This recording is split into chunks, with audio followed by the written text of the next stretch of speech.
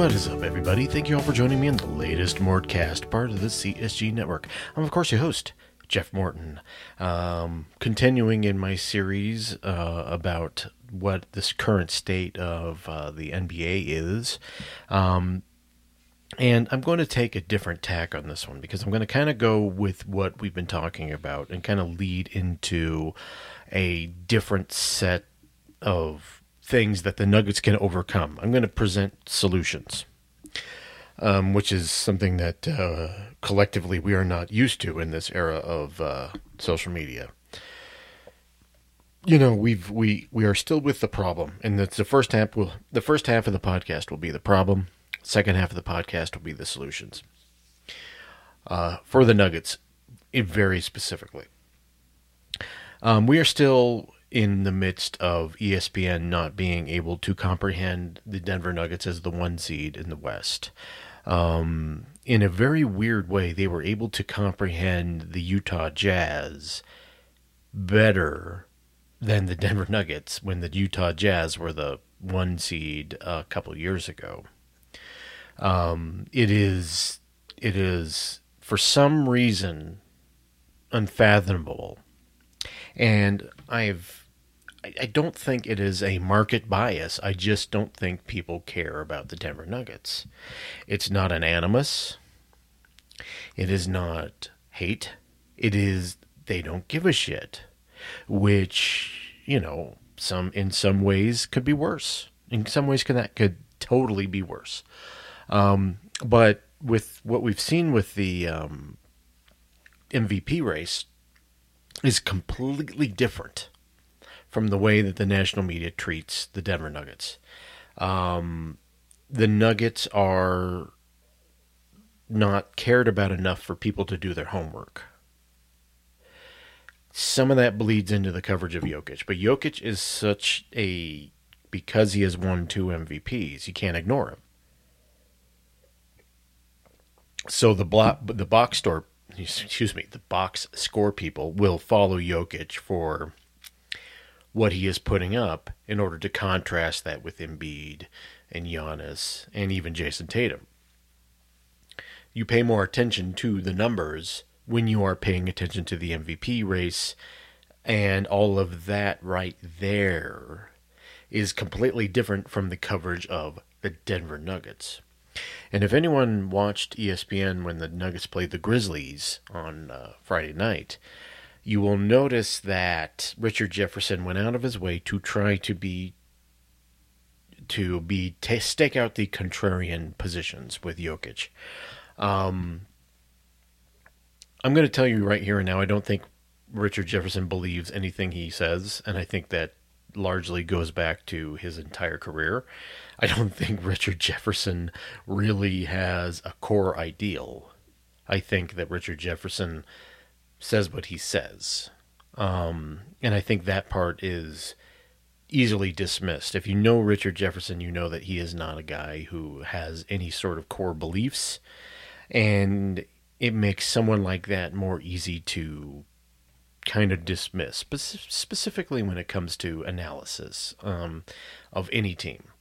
And it's largely a reason he survived in the NBA for so long. I'm saying this as someone who covered Richard Jefferson back in 2017, 18. I think that was the year he was here. He came in the year after Mike Miller was here.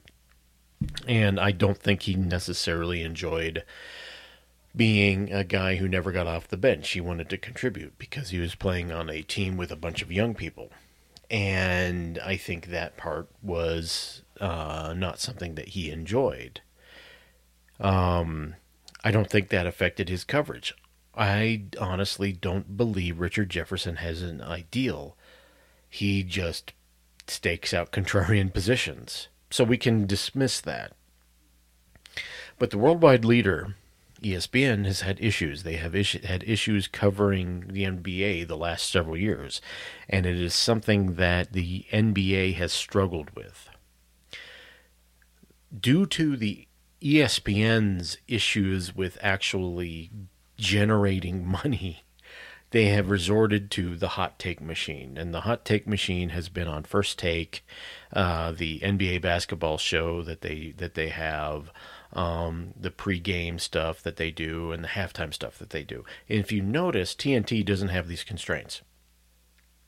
TNT exists in a completely different universe than ESPN. We may or may not like or dislike what the TNT crew says, but they aren't under the same pressures that ESPN is. ESPN airs more games, and they have a featured element. TNT, outside of airing the games, doesn't have stuff that they need to fill airtime with, right? They just have their pregame show, their postgame show, and the games. So they don't have the same issues. And in that way, TNT is a lot like the NBC was prior to ESPN getting the coverage. The issue that has cropped up is that due to 24-hour news, and this is what happens when the NBA anticipated getting into ESPN, shifting of the coverage to cable, quote unquote, which is what it was back in 2002 when they switched. One of the unintended consequences was the need to fill many hours a day with something. And it accelerated in how bad it is by the time we get to about 5 years ago. And the need to have hot takes, to have engagement, to have all of that stuff, really the crux of it began to metastasize after the Rose Rule. And I've discussed how the agents really infiltrated in ESPN in their coverage and their influence due to their reliance on former players. So you have a nexus of influence, but in more than that, you have to, in order to gin up ratings for something that you've invested a lot of money in, which was circa 2014, is when they committed this money to the NBA.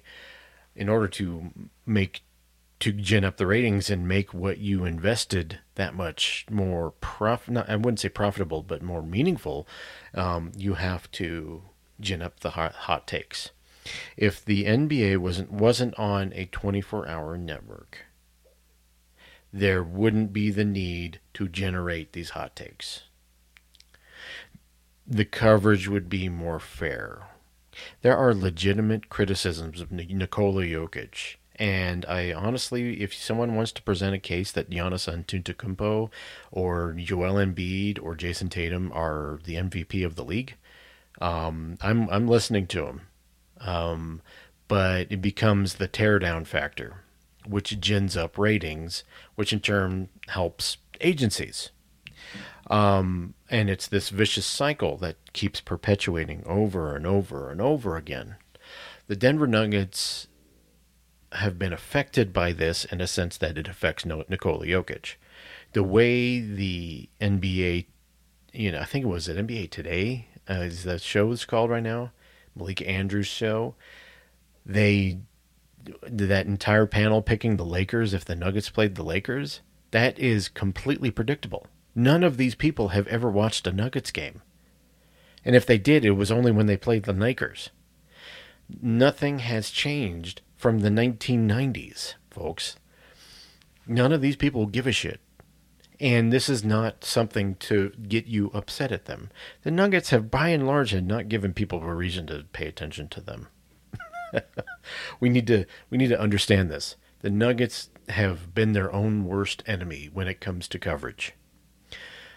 People kind of blame market size and all that stuff, and there's some factors there, and obviously there's some elements there. And David Stern, as I discussed in the past, never really cared for Denver as a basketball town.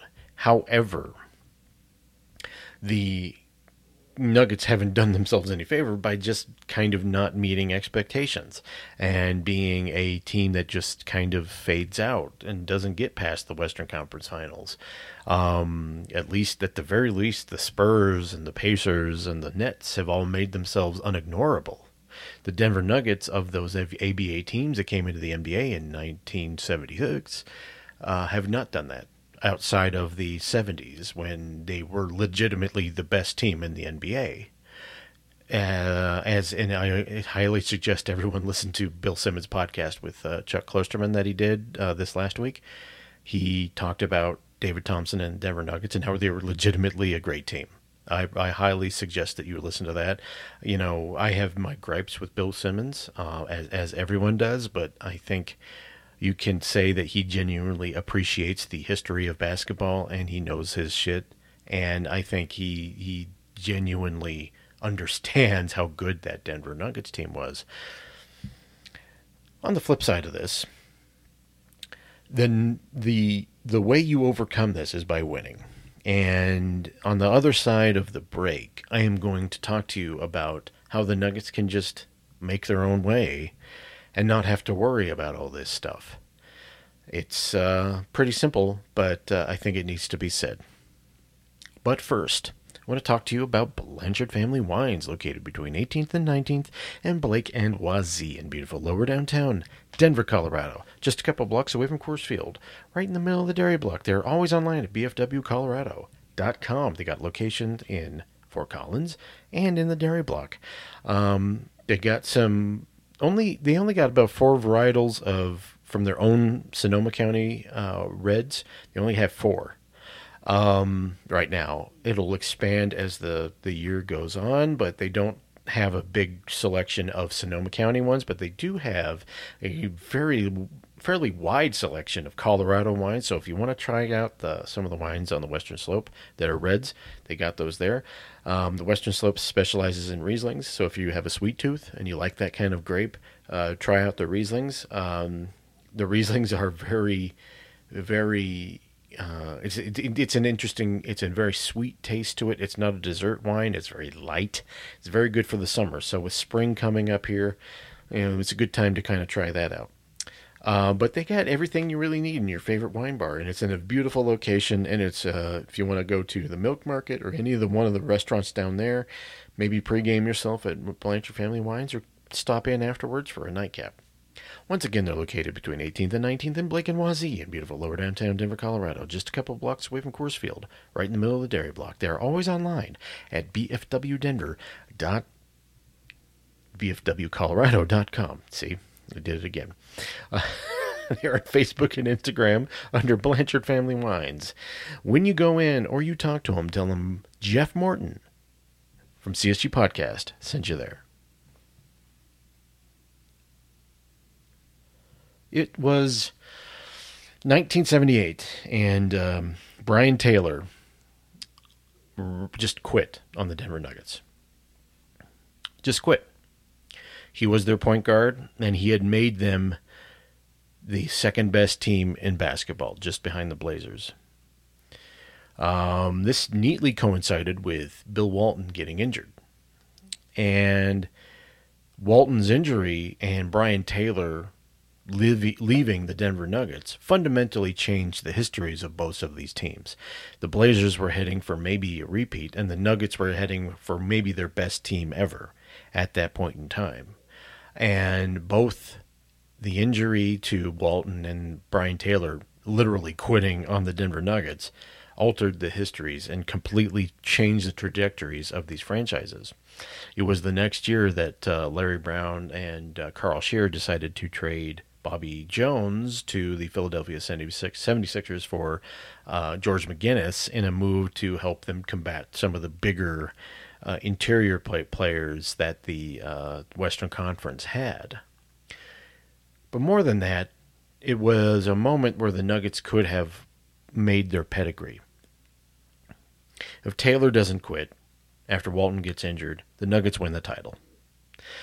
Even with that, the Nuggets were the best team in basketball at that point in time. But when I say this, it's that the Nuggets have aside from that moment in time, if you go further, it was injuries in the 80s and running up against the Lakers.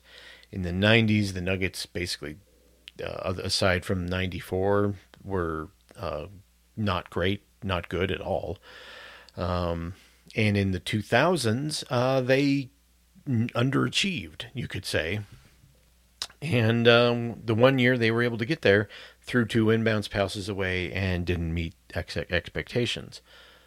The Nuggets' history is littered with not living up to what that they could have. Nuggets history has not lived up to their own expectations. The ultimate way for the Nuggets to actually silence the issues that they have had, specifically with Nikola Jokic and the way the Denver Nuggets are perceived, is to win games. And winning games, as simple as that is, and as insulting to the intelligence of people as this is, the best way to do this is for the Nuggets to take this into their own hands and make themselves unignorable. And essentially that is what the Pacers and Spurs did in the late 90s into the 2000s. And in fact, the Pacers were great throughout the 90s, but the Spurs, specifically when they got David Robinson, were kind of in that Nuggets area. The Spurs were a ignored market. They were the team that no one cared about that came from the ABA. You could even say in the 80s the Denver Nuggets were quirky with their way they ran their offense and their high-scoring games. By the time you get to the 90s, the Spurs were a good team. In fact, at sometimes a great team, going up to David Robinson's MVP year in 1995. But they never met expectations.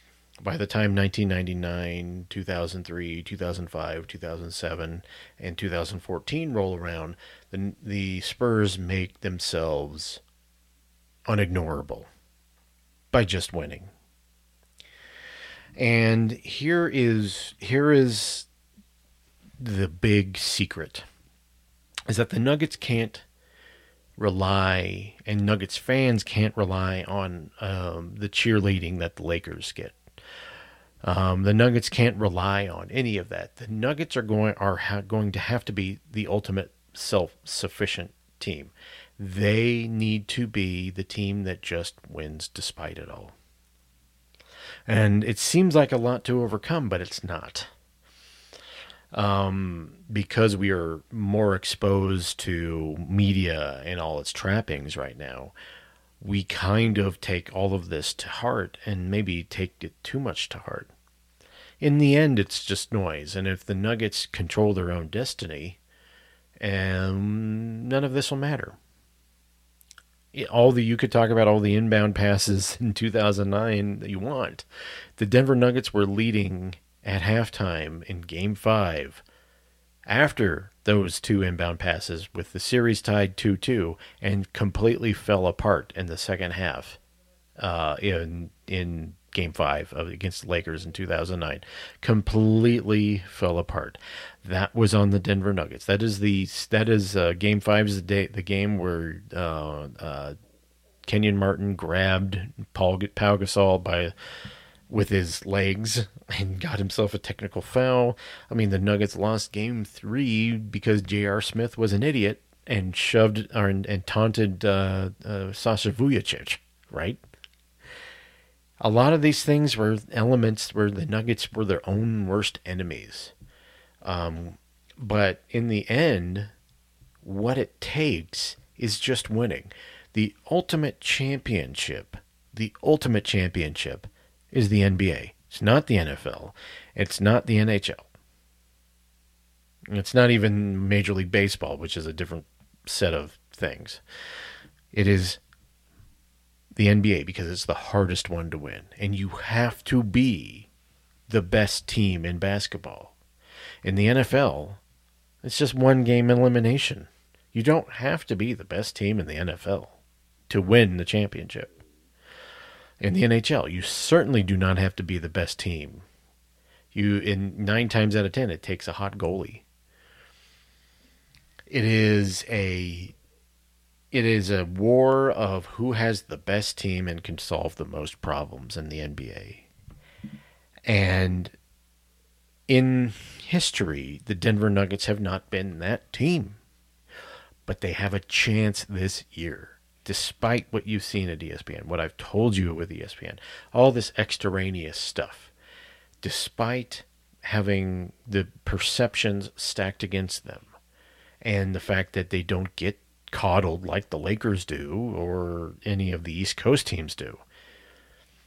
If the Nuggets truly win a championship this year, it'll be because not only did they earn it, but they overcame.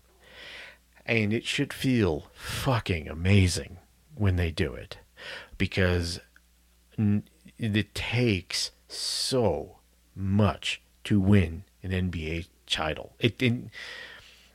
I've always told people this. It's like you have to legitimately, because of their series in the playoffs, you have to legitimately be the best team. It is the most rewarding one, because by the end of it, you know that your team was the best team in basketball. There ain't no flukes in the NBA. Maybe aside from the Pistons in 2004, who were fortunate to not face the Spurs that year, who were probably the best team in the Western Conference. Aside from that, I can't think of many anomalies. I cannot think of many anomalies in the NBA. You cannot look away from NBA history and see the teams that won the title and think that they didn't earn it and they weren't legitimately the best team in basketball. Yes, there's quirks. Yes, there's plays. Yes, there's things that you have to overcome. But if you are legitimately the best team in basketball, you will win it, no matter what the other circumstances are. And for Nuggets fans this year, you have the best chance that you've had in ages. As I said in the offseason, in my series of No Excuses series, where I talked about Malone, specifically Nikola Jokic, Michael Porter Jr., even Jamal Murray. This is where they have to make their bones, where they have to step up. And I was extremely happy to see the way they fought in that game against the Memphis Grizzlies. They were shooting like crap, and yet in the the end of the third into the fourth quarter, they put their foot on the necks of the Grizzlies and the second best team in the Western Conference, and they did not let them up. And any Nuggets fan who was watching that needs to be 100% loving what the Nuggets did in that game. The Nuggets flipped a switch and understood that they were the better team. And you know what? That's what you need in the NBA. The Nuggets, for the first time in ages, maybe since 2009, showed themselves to be a team that was willing to choke a bitch out. Pardon my use of expression. They were able to do that. And they showed that they were that type of team. I was more encouraged by that win than I have been in a win in a long, long time. And Nuggets fans, in order to overcome all this nonsense that you've been seeing, the Nuggets need to just win. And if they do it, all this stuff will be just a joke to you. All right, thank you all for joining me in the latest Mortcast. I'll be back soon with another episode. Goodbye.